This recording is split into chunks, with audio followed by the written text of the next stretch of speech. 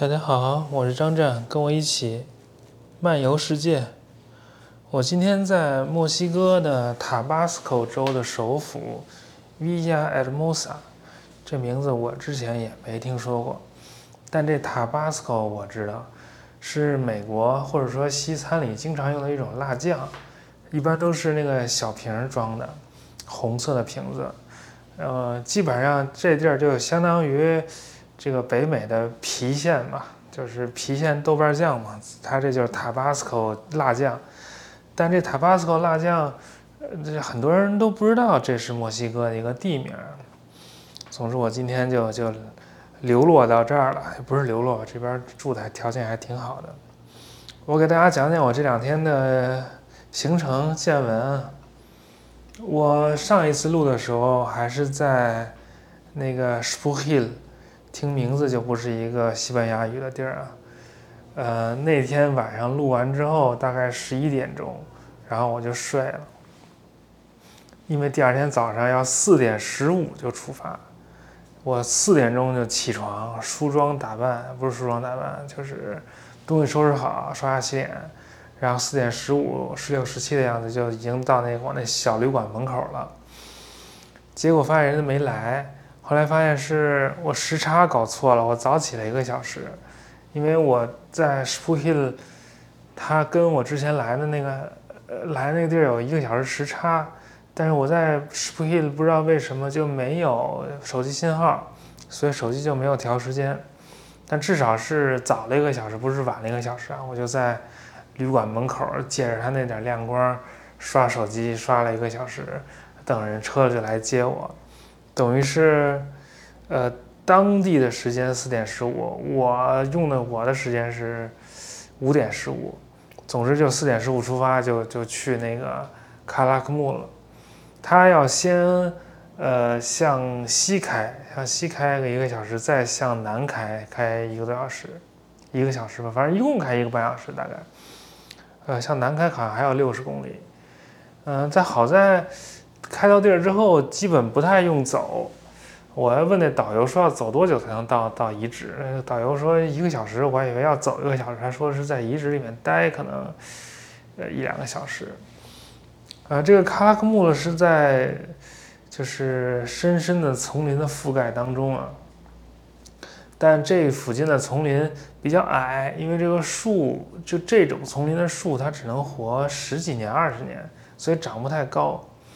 所以它这里面那个金字塔啊或者那种建筑，它最后渐能够高出整个这个这个树。所以爬到那个建筑上去之后，爬到顶之后就可以看到一望无际的这个原始丛林，反正也还挺壮观的。我们可能6点多到的那个遗址吧，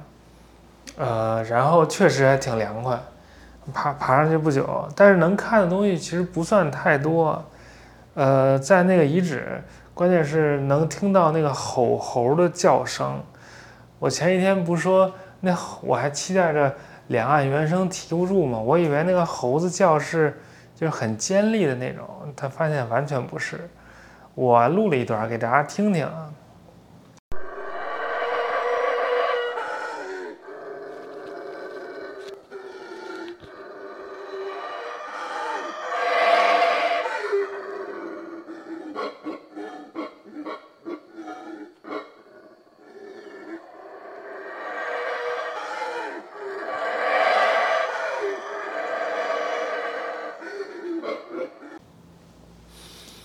听了之后感觉怎么样？如果不跟你说，就完全感觉不到这是猴子的声音，是不是？这什么听上去这什么玩意儿啊？感觉像恐龙叫啊！但总之就是在这个猴子的叫声当中，爬了2个这个金字塔，然后其实也不算金字塔，就是一个建筑，有楼梯的那种。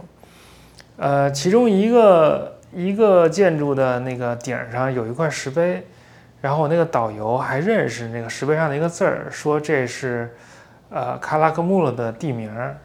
然后我还拿我那个书对着看了一下，总算从石碑上认出了一个字儿，这也算是我认出的第1个玛雅字儿吧。但让我再认我也认不出来了，只是当时比对的时候能对出来是那个字儿。这个喀拉克木和那个危地马拉的提卡了这两强争霸，好像主要繁荣的时间就在唐初，还把那个提卡了给打败了，让那个提卡了100多年都没有什么没有什么时刻。它这个范围其实很广，但是发掘出来的那个部分很小，所以也就转一转看一看就行了。当时我反正也特别困嘛，一共可能也就睡了2-3个小时前一天，然后就忍着，但是爬完之后就已经很热了，幸好我们还来得早，10点多钟10点半的时候基本上就结束了。然后走的时候还看见2个荷兰的妹子刚进来，反正我觉得也挺热的。然后那个这导游就把我放到路边，开车开到那个大路上之后把我放到路边，我就等那个，哎呀，就等大巴，也不知道能不能等来。反正当时看了那个时间表，那最后还是基本上按照那个时间等下来，大概等了半个小时左右，所以就到了另外一个鸟不拉屎的小地方，叫什么 Escartega 还叫 Estarcega，在那儿住了一宿。本来我是可以连续坐站，从那儿就直接去帕伦克的，但我觉得也太累了，就算了。然后第2天去的帕伦克，也是坐了大概4个多小时大巴，那个大巴时间比我想象的要短一点。帕伦克就是非常完善的一个小镇了，因为这个可能是就是访问人数最多的遗址之一。我那玛雅书上不是说6大金刚吗？他又说，如果所有的玛雅遗址里面你只去一个，就要去这个帕伦克。所以就在那个帕伦克边的小镇的一个小旅馆住下，然后我还要去帕伦克周边的2个地儿，但是发现一下那个大巴车站就有那个旅行社来做广告。然后就说他们有那种一日游，还挺好的，5点半出发，晚上8点回来，2地儿都看了，所以就报了那2天之后的这团。所以第2天就去了帕伦克遗址。其实帕伦克遗址东西也不是特别多，它挖出来了很多东西，保存的非常好，但是它都不让进，也不让上，这是最主要的那个不让上。然后东西都在博物馆里，也不在那个遗址边上。然后在那个能上的几个矮的里面还上去看了看，但也非常非常热。但有意思的是，这个帕伦克是在这个玛雅高地和低地中间。就玛雅这一片地区就是分2片两半，一半是南边的高地山里面，另外一片是北边的低地，一直延伸到尤卡坦半岛。然后这个帕伦克就在这个高地低的分界线。我在那个神庙上往这边看就是山，往另外一边看就是一望无际的那个丛林，就丛林的顶儿。那个帕伦克的那个兴盛的时间也是7世纪，其实600多年，就跟唐高宗、唐太宗差不多的时代。然后他那儿有一个大王叫帕卡，就这大王好像12岁就登基了，然后一直当国王当到很老。然后说那个玛雅人一般都1.5米，不到1.6米，现在玛雅人也特矮。但是这帕卡的大王就个儿特高，说1.87米，但是呢有点缺陷，说有12个手指头一共，然后脚还有点缺。但是玛雅人好像就把这种有基因缺陷的人就把他们当做一种神，就是有神力的人，就是反而会特别尊重这种人，尊敬这种人。然后他有一个大金字塔，就是最大最漂亮那个，被叫做那个石刻金字塔，就在里面发现了很多特别精美的石刻。然后在那个金字塔下面，就是地下金字塔里面，但是在那个地下也不是多少米，发现了他的那个墓室，然后这个墓室整体都搬迁到了墨西哥的那个人类学博物馆里面去。说他戴了一个玉的面具，然后上次不是讲来着吗？还涂着朱砂，然后还咬着一块玉啊什么的，就是感觉跟中国很像啊，也不知道为什么，但应该不是跟中国有关系啊，它中间有太多缺环了，而且玛雅之前的文明也并不是这样，这是他们自己搞出来的。然后他还有个儿子，然后他儿子还在旁边修建了，就是一组建筑，叫什么太阳神啊还是啥的。说实话，就是对帕伦克期待太高了，但是呢，感觉没看到什么东西，印象也不是特别深刻。但我拍了好多小视频，到时候我发一发，大家看看什么样。第二天就要5点半起来去那个另外一个遗址了。第二天要去2个遗址，一个叫 Bonham Park， 这个 Bonham Park 是有壁画，反正5点半起来在门口等了20分钟那车才来。这一车有11个游客，除了我之外都两个一对儿，一对儿法国人，2对儿英国人，还有2对儿墨西哥人。反正就大家组成这么个团，然后去看这个景点，反正都没怎么说话，我也不太会说西班牙语，然后也没工夫跟他们瞎搭个。反正我就不太明白，就是人家是怎么在旅行当中认识好多人的，我是一个不认识。我从5月12号、5月11号晚上入境墨西哥，到明天5月11号是星期四嘛，明天星期四。6月1号星期四，就整整3个星期了。我这3个星期又是没跟任何一个我认识的、知道名字的人说过话，反正都是那种陌生人啊，教练呀、Airbnb 房东啊这种，就说一下就完事儿了这种。Anyway，我们也是坐了好久的车，我前一天晚上还失眠，好像3点多才睡。所以一共才睡了2小时，一直昏昏沉沉的。但是到了那个第一个遗址就打起精神来了，就还不错。它除了它第一个遗址比较小，而且那个第一个遗址是在一个玛雅的村子里面。那玛雅村子那玛雅人跟我们那导游玛雅人还不一样。我们那导游是那种他穿了个白衬衫，白衬衫上面有镶边儿。他们那个玛雅人叫 Chol。然后，另外那个村子那个叫什么，说不上来，什么 Brackenden 啊，叫什么？总之是都穿那种白色的罩袍，就一个白色大罩穿身上，一个大口袋穿身上，然后男的都留长头发，就一头秀发，还披肩长发那种，还挺有意思的，而且个儿都矮矮的，但是这个地方就有那个壁画颜色还挺鲜艳的，有3个小屋子，那个小屋子里面都画满了壁画。时代大概就在公元792、793年。这年能定得这么准，是因为玛雅人纪年，他们特别愿意纪年，而且他们就是从公元前3000多年作为那个基点，从那儿开始给那个日子编号，每天都有编号，然后去发生什么都把那个日子编号写上，反正就有点，在这纪年界有点准。但是这个遗址对我来说特有意思，就在于我做那个于田宇的世俗文书也是公元790几年的事儿，所以跟那个几乎就完全同时，所以可以看看在这地球两端都发生了什么。然后这个壁画里面好像是讲了一个什么打仗，然后又胜利，什么又有奴隶，又有俘虏，是那些事儿。说那俘虏在下面坐了一排，然后那手上在流血，说要不然就是手指被挤碎了，要不然就是把指甲都拔下来了，反正是非常痛苦。然后呢，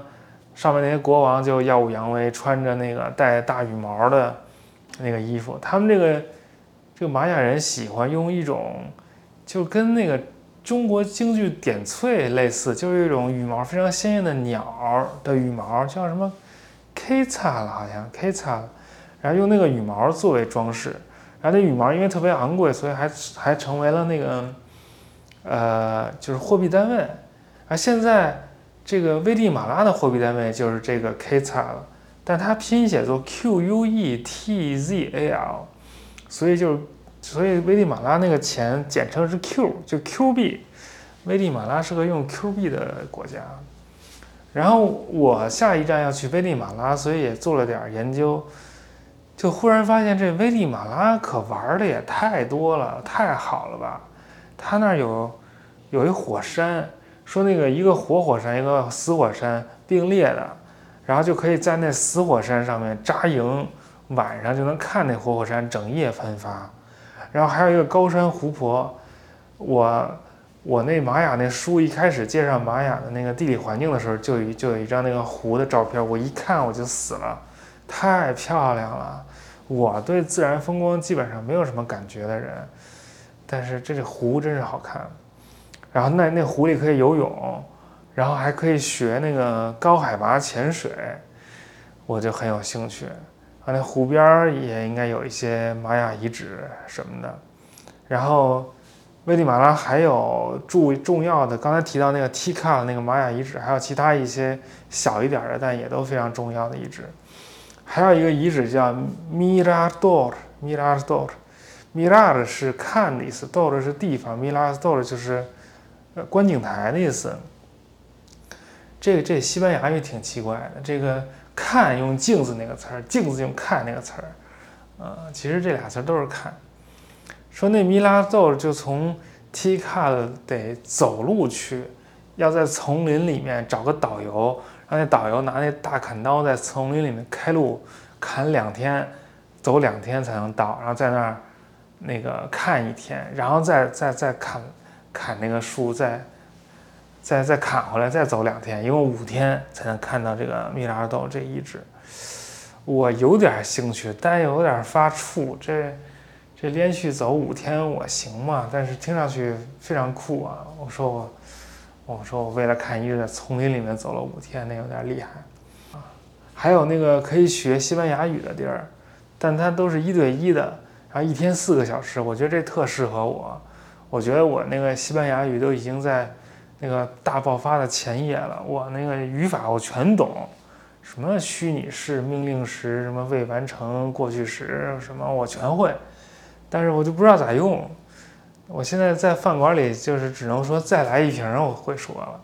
，una mas 再来1瓶。但是什么 excuse me 我也不会说，我会说结账 ，guarda por favor， 怎么样？咱这西班牙语，我想说完美的西班牙语，就是发音语法都要完美，但是现在还处在那个蹦词儿阶段，连那个数字都有点困难，都无法那个完整的数数，都有一些数不会说，太尴尬了。Anyway， 反正我就也很期待去危地马拉，感觉会非常好玩。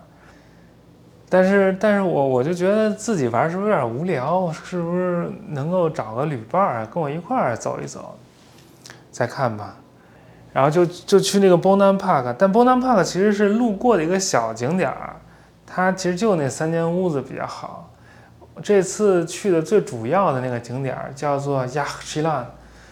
亚斯奇兰是6大金刚之一。6大金刚咱再数一下啊。帕伦克第1，然后 Tikal 是在危地马拉，洪都拉斯的科潘这是并列第2、第3，并列第2吧，就是一个第2一个第3，不分前后。然后卡拉克穆勒是第4，这亚克西兰应该是第5。卡拉克穆勒是隐藏关卡，就不在里面，卡拉克穆勒应该不算啊。然后亚克西兰应该是第4，乌什马是第5。然后七尘伊察是第6，卡拉姆是隐藏关卡，这么一共7个。我已经去过了七尘伊察，去过了乌什马，去过了帕伦克，去过了卡拉克穆，所以这次就去这个亚克西兰。这亚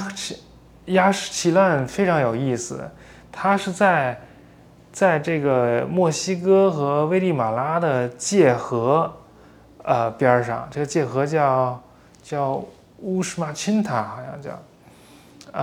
但是界河有一个小拐弯儿，它拐了一个小弯儿，它就在那个拐弯里面，但那儿没有路，就必须坐船去，就先开到附近一个小镇，然后坐船去。我们就开到那小镇，然后就换成那种小尖儿的那种马达的船，坐了45分钟才到了那儿。然后那儿就你下了船也看不见遗址，还得往里走那么一小段才看得见。那遗址就非常大。然后进去的时候，那导游还跟我们说，那屋子里面有些地下室还有手掌那么大的蜘蛛，给我吓得够呛。后来发现并不存在，就还好。然后在那个院子里面，就是玛雅人都是建仨神庙嘛，这围着一个广场。然后但是这个地方也是公元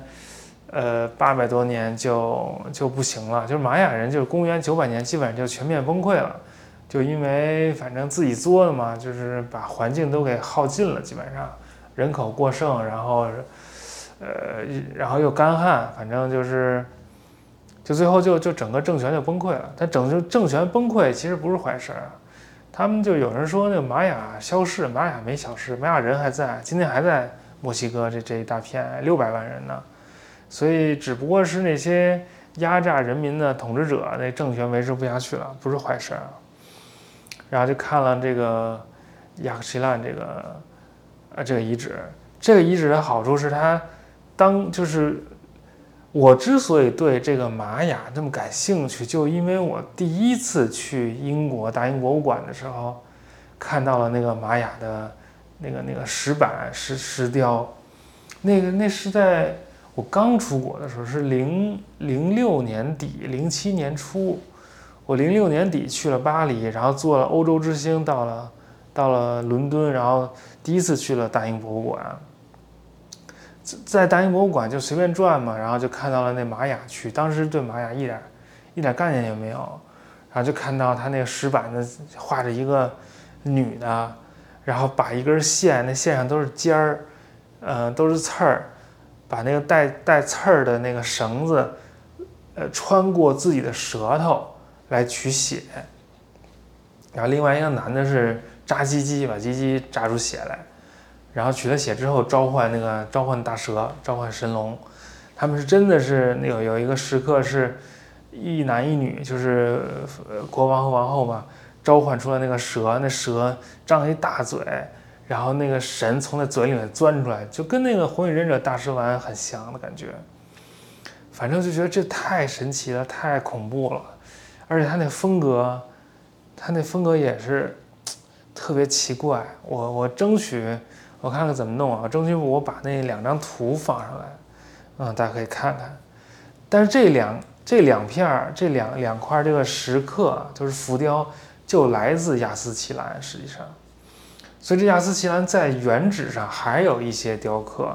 还有一块巨大的石碑，然后雕了好多玛雅字儿，还有那个国王父子俩，就是权力交接吧，那么一个浮雕，说本来想弄到博物馆去，说不知道为啥没弄去，就留在当地了。然后还有那种门上面的雕刻，就是有一个门洞，那门洞头顶有那种石刻，也是那种召唤神龙的，就是那个，应该就是那个召唤出大蛇丸的那个，反正看了特带劲。然后他那还有一个特高的楼梯。就是从那个广场有一个特高的楼梯到山顶上，那山顶是他那个主要建筑。然后说他们在山下面那个广场有一个球场，俩人比赛，赢的那个人就得到奖赏，就会被带到那山顶那宫殿前面，把心脏挖出来，把喉咙割了，然后尸体就顺那个特高的楼梯，好像有多少米啊，反正挺高的吧，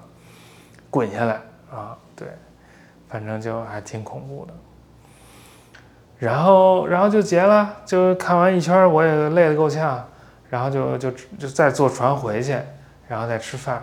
然后吃饭的时候喝了2瓶啤酒，我们那个同团的一个英国老头就开始跟我聊起来了，说那个什么他有个发现，说以前南极洲有文明，南极洲就是以前的那亚特兰蒂斯，后来他漂移到了那个南极洲，以前在印度洋上，反正我说了一堆怪话，然后我就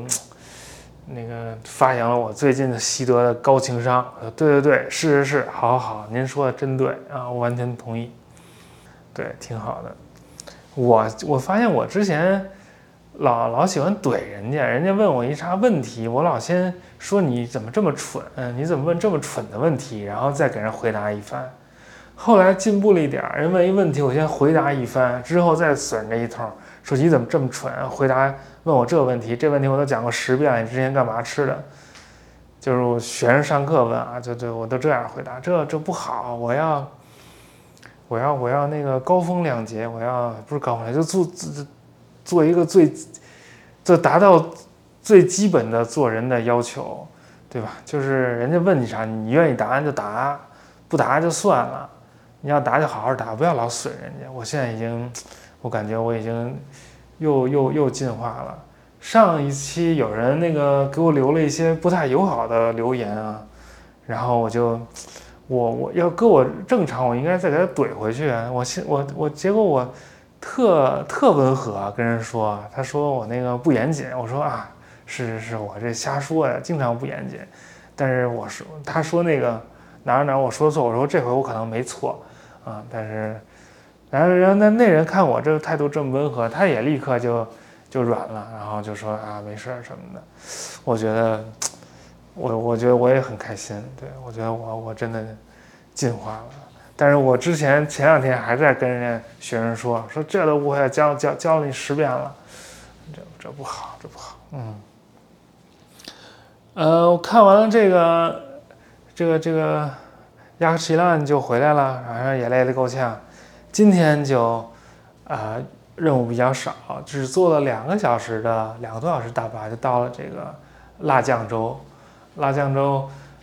它的特点是它有好多大头族的那个遗物。这大头族就是奥尔梅克人，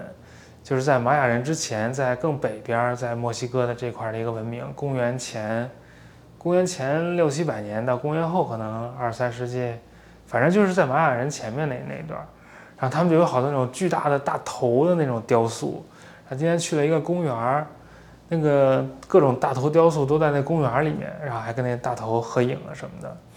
就是来看一看我的族人大头族。然后拍了个自拍发网上说2个奥尔梅克人。我之前在那个墨西哥人类学博物馆也跟这大头合过影，我特喜欢这大头，特别可爱，那个表情非常严肃，而且长得扁扁的，也不像是这个玛雅人那个头都特别长的那种。然后明天就要去那个 San Cristóbal de Gasa， 这个是那墨西姐有一个叫英子的一个北京大姐，在那儿开一个饭馆加旅店啊，去她那儿。她跟那个日坛公园的人也挺熟的，自己还有个播客，可能我也去她那播客去聊聊去。所以就终于要结束这个3个星期没有认识人的这个生活了，还挺好的，我还挺期待的。去那儿可能休整个2个星期，学西班牙语，然后干点啥我也不知道。对，我最近在准备开课啊，准备开2个新节目，不是开课，一个是叫天评，就是评书，本来想叫评书，后来这算了，就叫天评吧，就是天字辈的评论的评，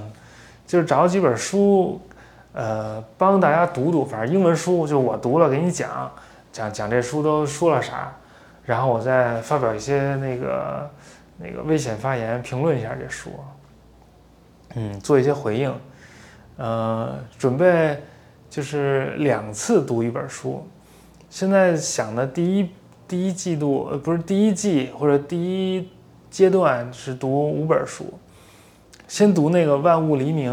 我前一阵读完了，再读一个那个马、语言和轮子，就是讲那个原始牛人的。再读一个什么？我再想想吧。这是第1个节目。第2个节目想叫什么来着？叫天下，对，反正都天字辈，就想做一个叫从人出发的古代文明史。之前葛兆光他们不做过一个从中国出发的世界史吗？他们一开始还找过我，然后给他们写稿子什么的。我说您这世界史还巴不得从那个中国这角度跳出来，您还从中国出发，您从中国出发，您到达不了世界史，算了吧。啊，我就没接这活儿，反正嗨，就是挣钱呗，就是干活呗。反正人家也不错了，但是我觉得咱们可以更自信一点吧？为什么非要天天从中国出发呀？这太憋屈了。我们不用从中国出发，从人出发就行了。准备讲10个文明，一次讲一个文明的浮皮潦草、蜻蜓点水，但是大概也讲一下。埃及、两河、印度、伊斯兰、伊朗、希腊、罗马。还有什么草原、玛雅，还讲一个中国，大概一共10次，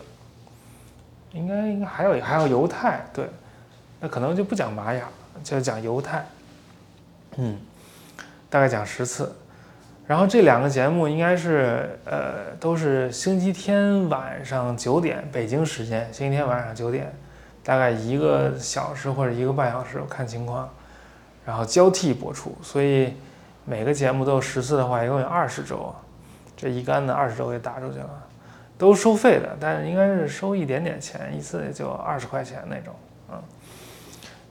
反正最近